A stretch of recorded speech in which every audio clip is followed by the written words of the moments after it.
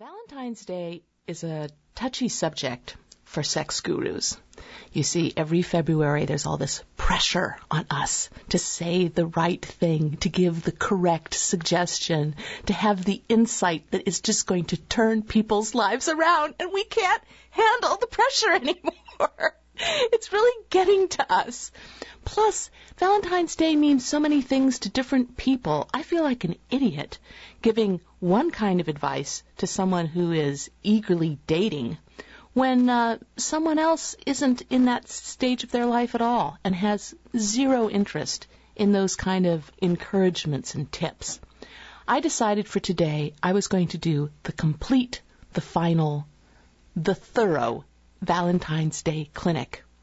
We're going to go step by step, and we're going to get through this together. You know, let's start with the whole notion that somehow Valentine's Day requires advice, requires some kind of help manual. There are millions of people who don't need the slightest bit of advice and encouragement.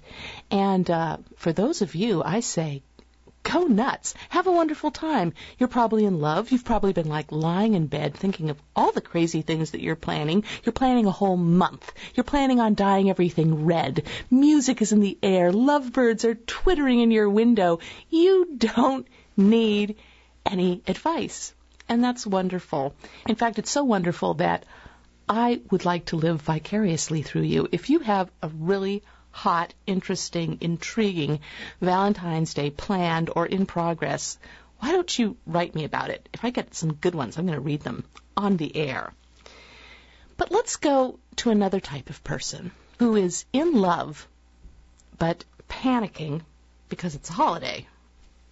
So many people feel romantic in their heart, have a great deal of affection for someone in their life, but the whole aspect of it being a holiday and certain expectations piled up, certain traumas from the past that you don't want to trigger, like, some people just freeze. They're in a Valentine's freeze and they need Venus to come just thaw them out, okay? I know how to help you with this. I really do.